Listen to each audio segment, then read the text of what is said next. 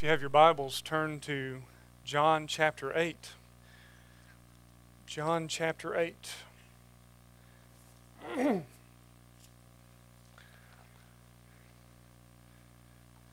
Bill called me a few weeks ago and asked me if I would be willing to preach tonight.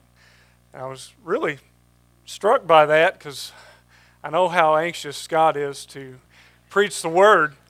And so I told Bill, I said, so does that mean I need to call Scott and tell him I need to take him out to lunch or what? I didn't know what was going on there. So I called him and offered him to take him out to lunch for giving me this opportunity to preach tonight.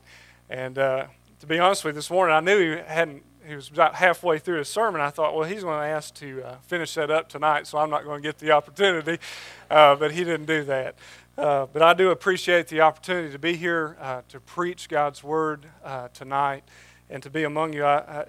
Grace has been very much a blessing to us since we've moved here, our membership at least. We still live in Russell Springs, but it's a joy each and every time we gather together with you all to worship our God, and look forward to tonight being able to share the Word of God with you. So if you'll look at John chapter 8, beginning in verse 30, really, through 38, because I want to bring this all into context for you in chapter 7 as how it's all connected to chapter 8. But let's read it. In John chapter 8, in verse 30, I knew I shouldn't have brought this small print Bible because I can't see it.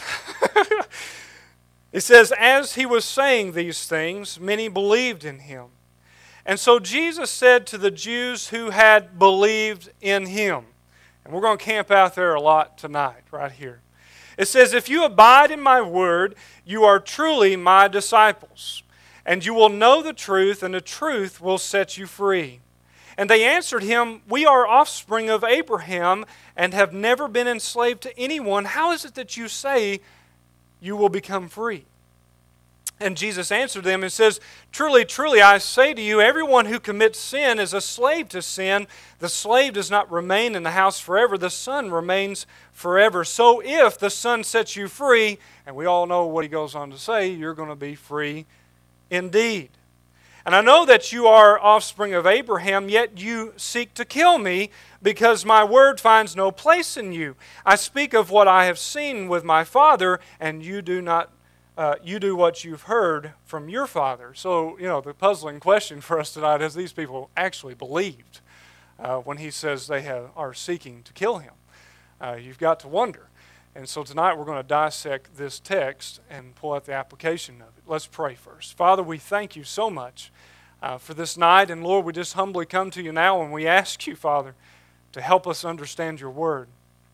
God, we acknowledge and we confess unto you that apart from your Spirit, we understand nothing of your word.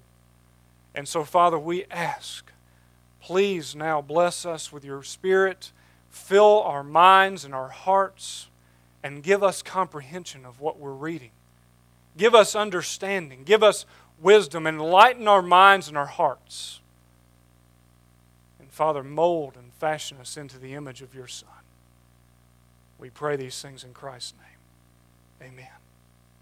If you'll turn back to chapter 7, I want you to notice in John chapter 7 and in chapter 8, these two sections of chapters are both connected.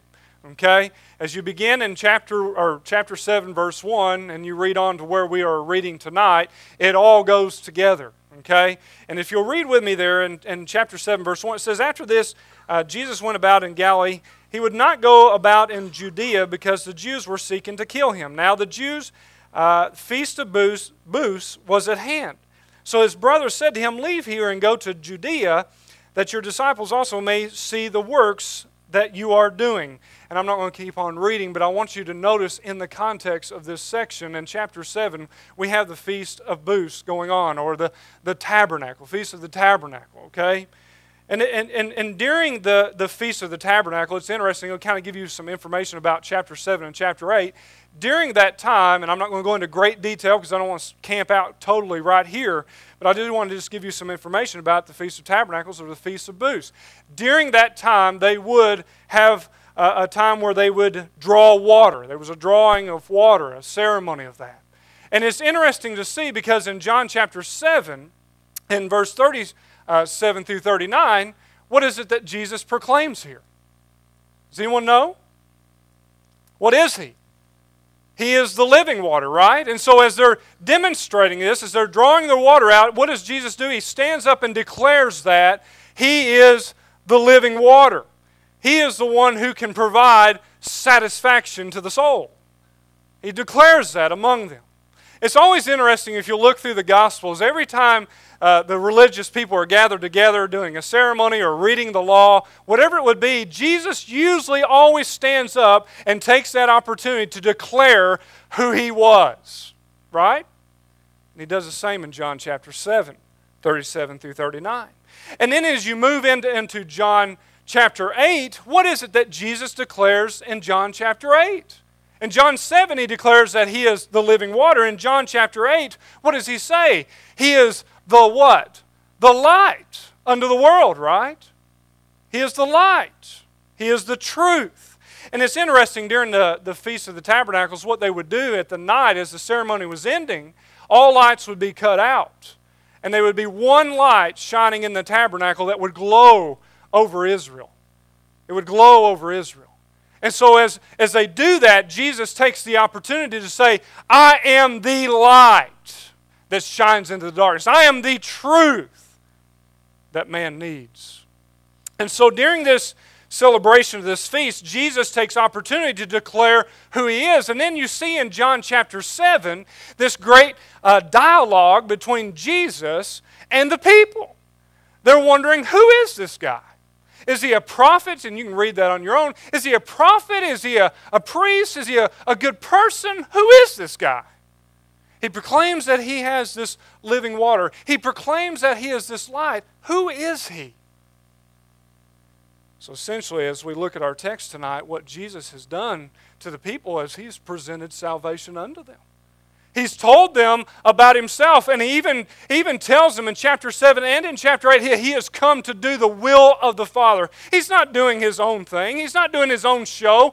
He is doing the will of the Father. And what is the will of the Father? That He would die, and that He would resurrect, and that He would ascend to the right hand of God, that He would become that water, that He would be that light. He declares that to these people. And it's interesting in our text, because the text tells us that some believed. Some believed what He was saying. But the question for us tonight is, did they really believe what He said? Did they really believe? I mean, there really is a test of true discipleship, and Jesus thankfully gives us that information right here in John chapter 8.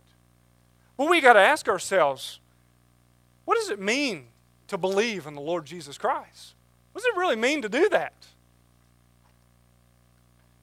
One other thing I want to point out before we get into the text, and you might want to just jot these things down, is Jesus in that day was very popular. Very popular. Why was He popular? Well, I want to give you three things of why He was very popular among the people. Here's one of them.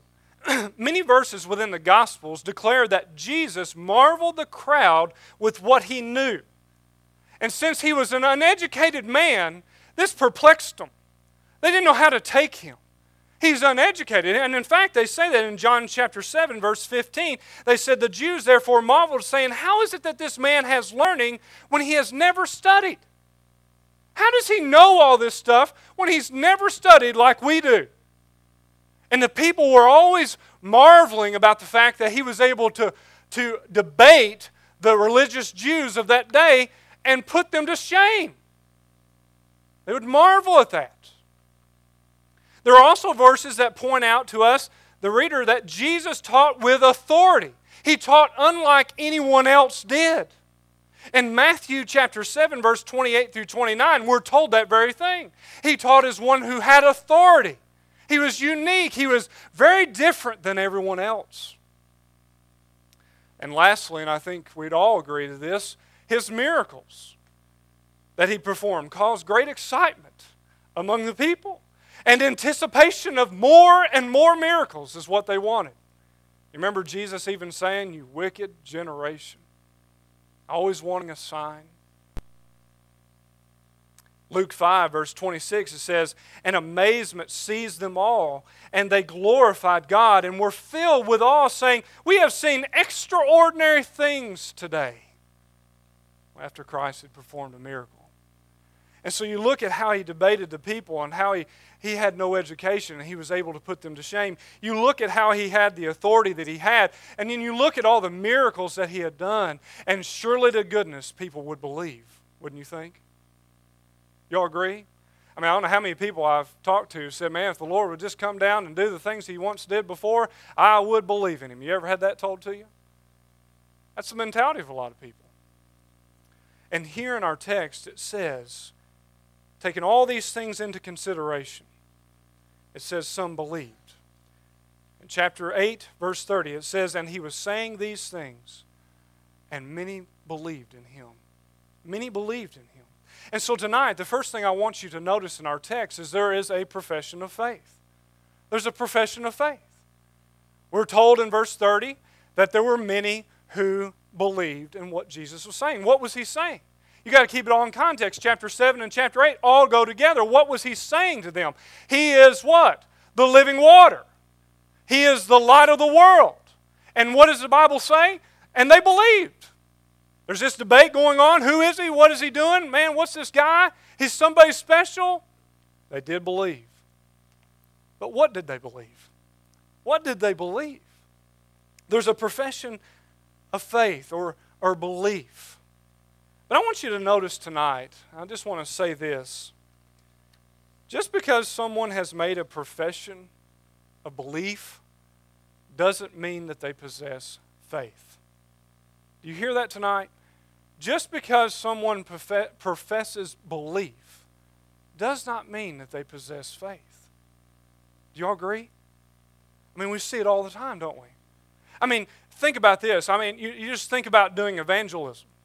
As you go out into your neighborhoods and you talk to your friends and your family, co-workers, whatever it would be, teenagers at school, whatever.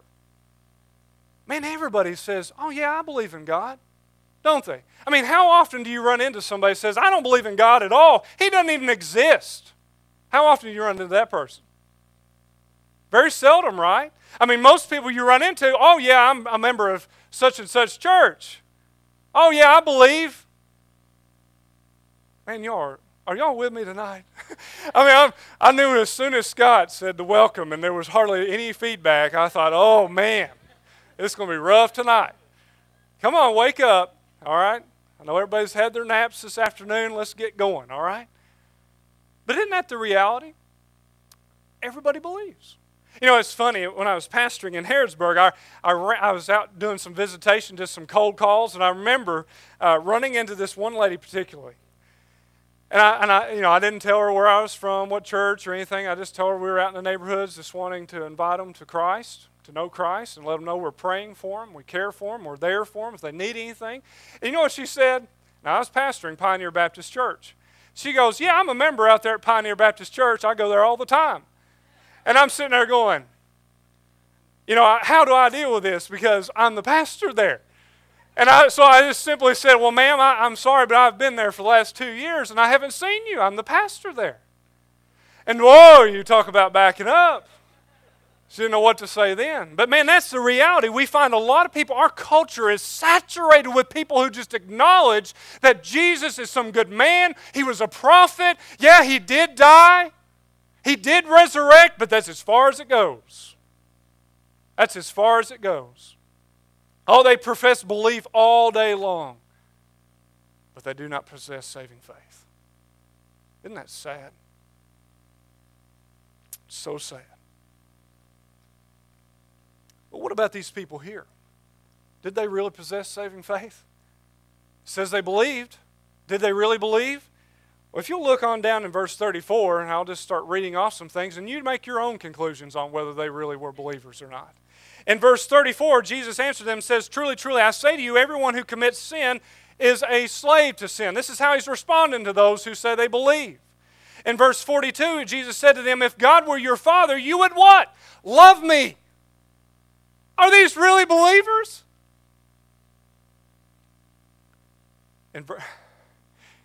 Right. Who said that? Verse 38.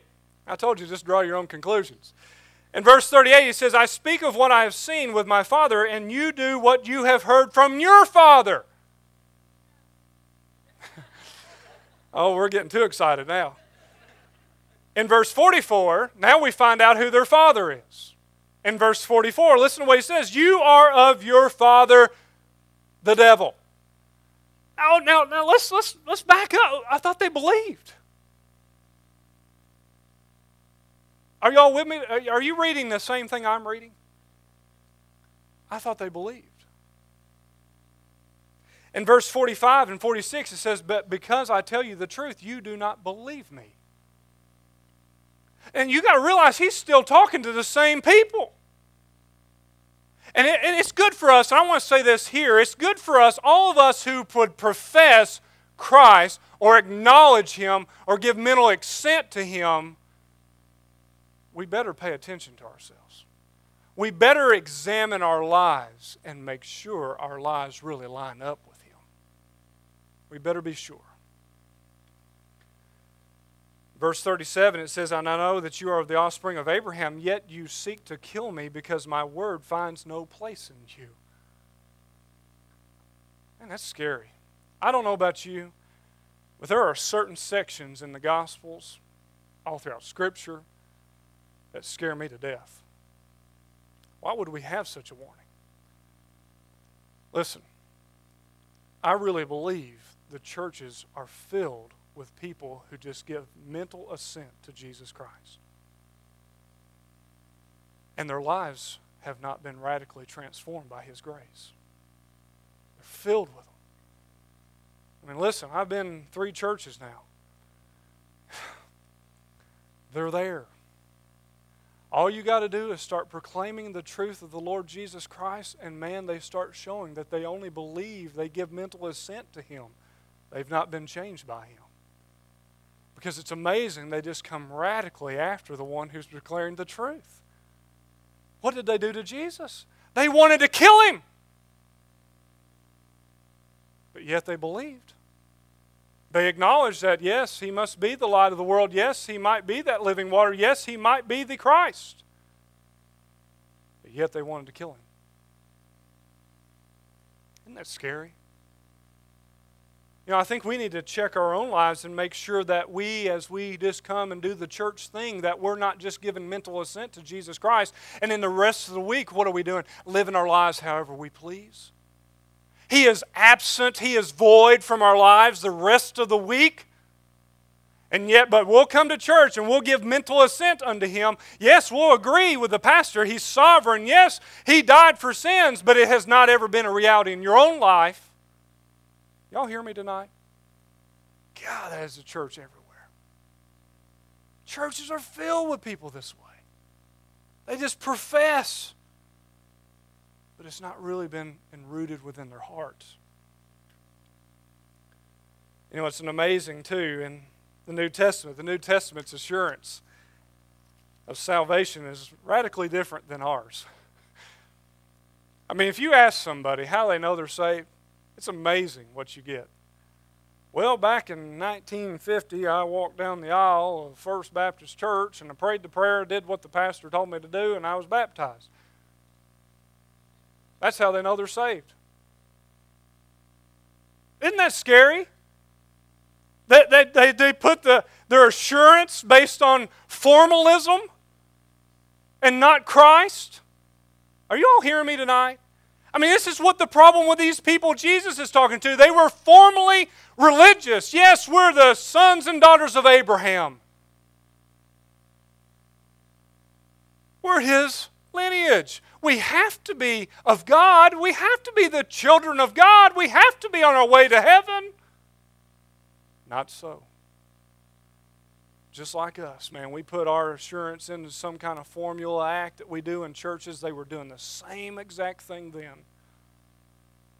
Not trusting Christ, but trusting a formula or a religion.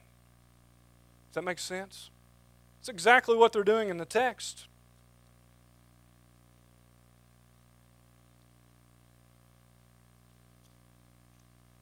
Listen, in John chapter 6, verse 66, listen to what happened.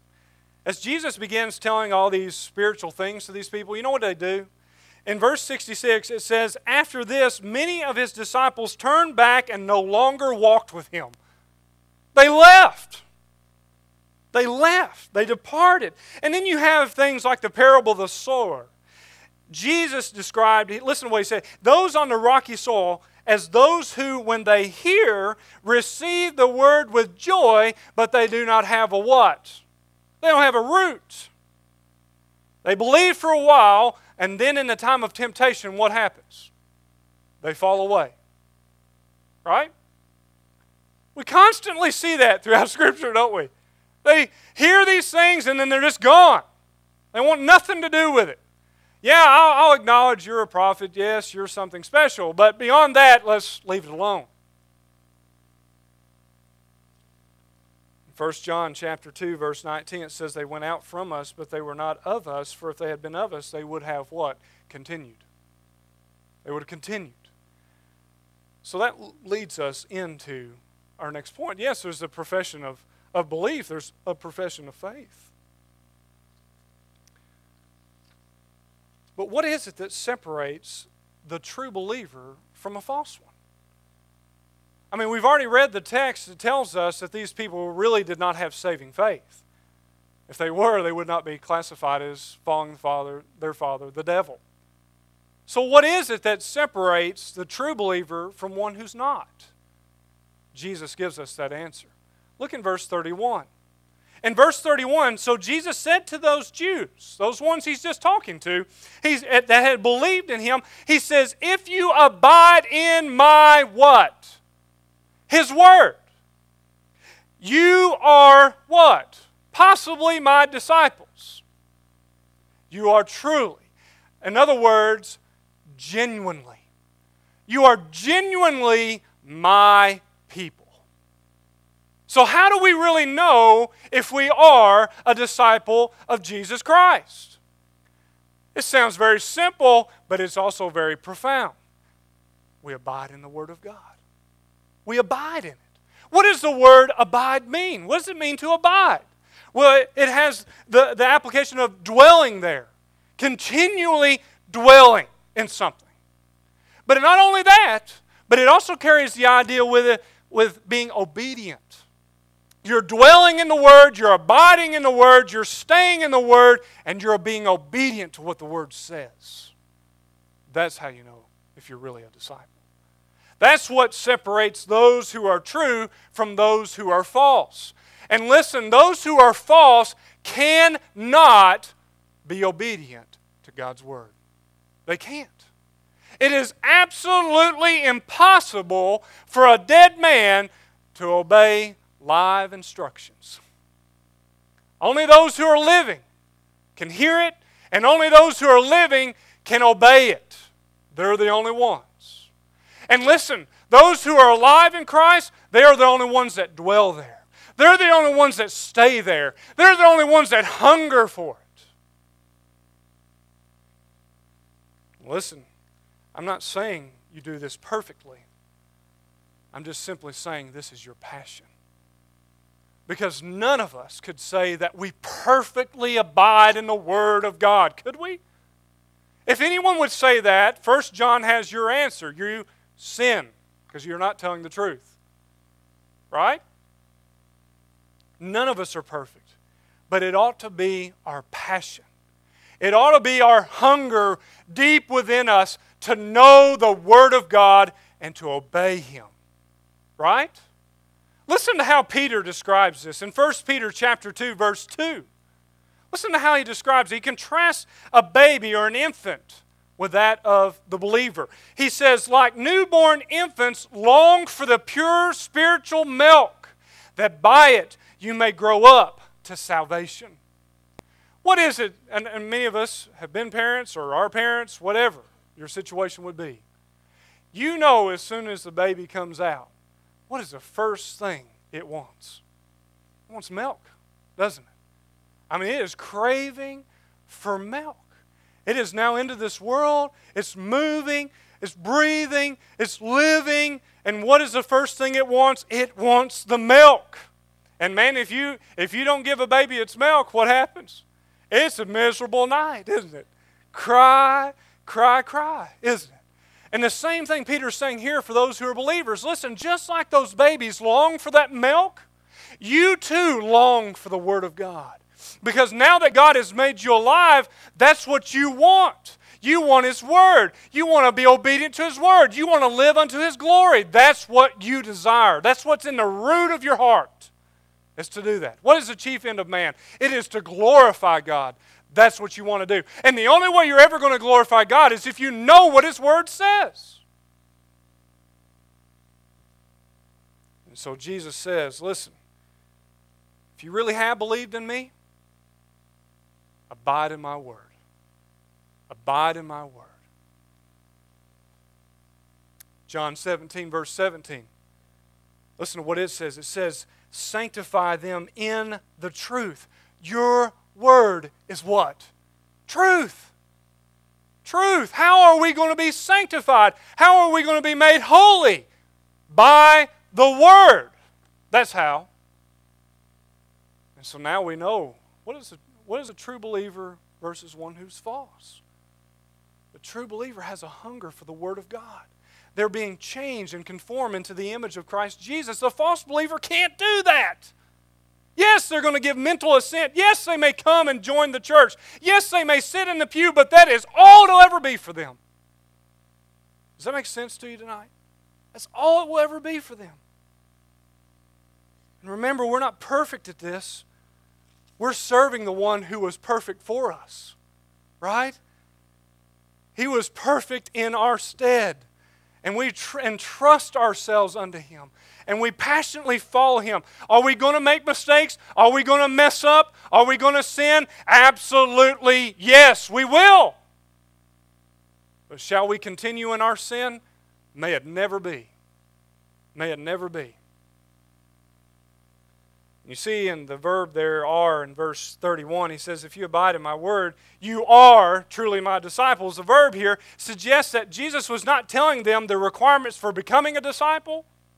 He did not say, if you continue in my word, you will become genuine disciples. Listen to what, instead, he declared that the nature of true discipleship consists of continued obedience to the word. Continued obedience to His word. So those that continue, or those who abide in His Word, these are the ones who are His. They're His. Didn't Jesus say in the Gospel of Matthew, all those that persevere to the end will be what? They'll be saved. The same implication here.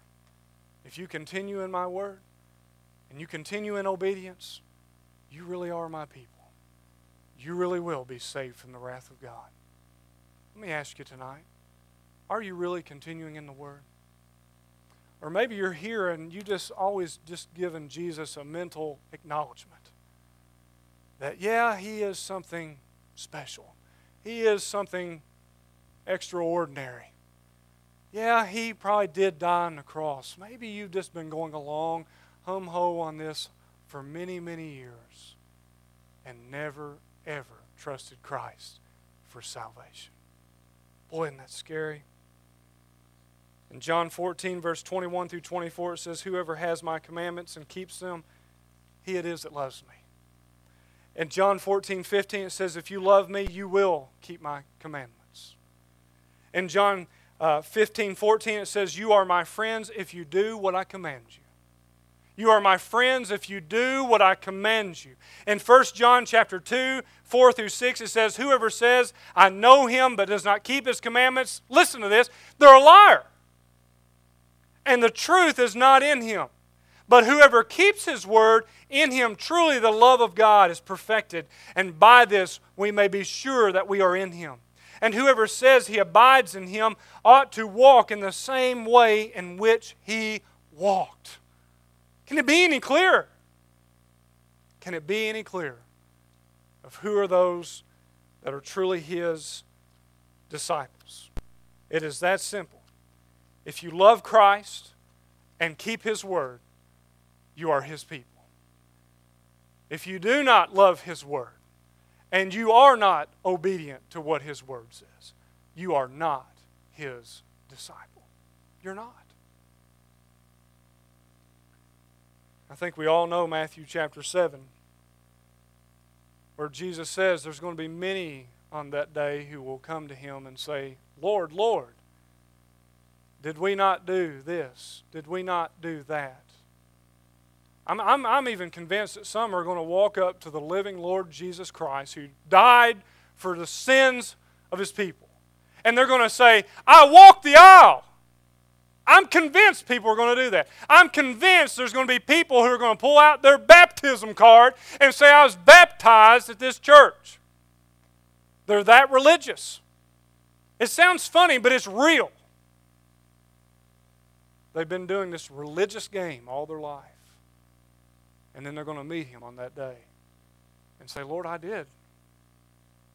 I did it. And what does the text say? Depart from me, you worker of iniquity, I never knew you. Isn't that a shame? We'll wrap it up here. Not only do believers have a relationship, those who are true have a relationship to the Word of God, but secondly, the true believers have courage when it comes to the Word of God as well. See, those who are false, and I'm not going to be able to get into all this because we're losing time, but those who are false, what happens to them? When affliction comes, when persecution comes because of the Word, what do? What does the Bible tell us they do? Hey, see you later, I don't want that. They run off. You can't find them. And man, I am convinced in our day we are fixing to find out who are the true and who are the false in the United States of America. I really believe we are going to face serious persecution because of the faith in which we say we believe we're going to be persecuted. And we'll really find out then who really is real and who are those who are false. Because boy, they'll run away. They'll run away. Not only that, do they have courage, but true believers have a comprehension of His Word. In verse 32, it says, and you will know the truth, and what will the truth do? It's going to set you free. It's going to liberate you. It's going to release you from the bondage of sin. That's what the Word's going to do. If you abide in my Word, notice this, put it in context. If you abide in my Word, you are truly my disciples, and then what's going to happen? You're going to know the truth. And what is the truth going to do for you? It's going to make you free. It's going to release the bondage and chains of sin from your life. Isn't it amazing in your own life when you find yourself outside the Word of God, how it's so easy for sin to creep into your life? You ever find that to be true? If you really are His, you ought to find that to be true. And when you go back into the Word of God and God begins by His Holy Spirit just convicting you of that sin that's rooted itself in your life, His truth exposes it, and you're able to confess it. And what are you then? You're free from it, aren't you? You're free. That's why Jesus says, if you remain in my word, you really are my people. Because the truth will make you free.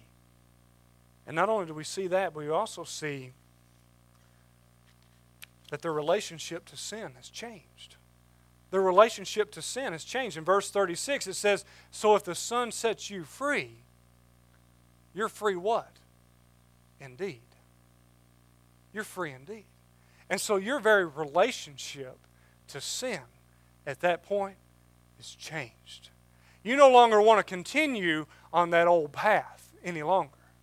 I mean, how many times are we reminded by Paul in Colossians and Ephesians and many other books, put away the old man and put on what is new. Peter tells us the same things. Do not be conformed to the old ways of living. You've passed on from darkness now into light. Don't continue that way. Listen, those who are genuine, those who are true in the faith, listen, they have a whole different perspective on sin. Instead of running to it, they want to run away from it. And there's something seriously wrong in our lives when we want to continue to run to it instead of the Word of God. You hear me tonight? So I just want to challenge you, because I'm sure every one of us in this room, at some level, would acknowledge Christ is something. But let me ask you this question tonight. Has it radically changed your life? Has His grace set you free? Has it? Listen, back up to, real quickly, I want to share this with you and we'll be finished right here. But in chapter 6, man, listen, Peter is a perfect model of this right here. In chapter 6, listen to what it says in verse 68. It says, Jesus has told them these spiritual things, and there have been many who have walked away. And so Jesus said to the 12, do you want to go away as well? And listen to what it said. Simon Peter answered him and said, Lord, to whom shall we go? You have the words of eternal life, and we have believed and have come to know that you are the Holy One. Man, Peter's a perfect model of this, of what Jesus is saying. If you continue in my word, you are mine. You will know the truth and you'll be set free. You'll have understanding. And your relationship to sin has now been changed. Peter says, where would I go? Where would I go? You have the words of eternal life. Man, isn't that awesome? Where do we turn to? Only unto Christ. And so tonight I ask you, are you truly His? Are you truly His? Or are you just giving a mental assent or acknowledgement of who He is? Let's pray. Father, we thank you so much for this night, for this day, God, from beginning this morning with the worship of you and hearing the message from Scott and his challenge to us to live radical lives. Father, now tonight as we have sang and hear once again the plea to live radical. Not just mentally acknowledging that you are there, but living our whole lives unto your glory. And Father, I pray that this week, God, you would just heap conviction on our lives from what we've heard this day. And Father, use your Spirit to move in us and conform us and mold us into the image you desire us to be, Father. And Lord, may we be, as we walk out of these doors, may we be encouraged to get into your word, to find out who you are and be obedient to what you say and live lives this week that would honor you. As Paul said, in all that we say and all that we do, may we glorify Christ Jesus. Help us, Lord, we are weak. We are so weak. We pray these things in Jesus' name.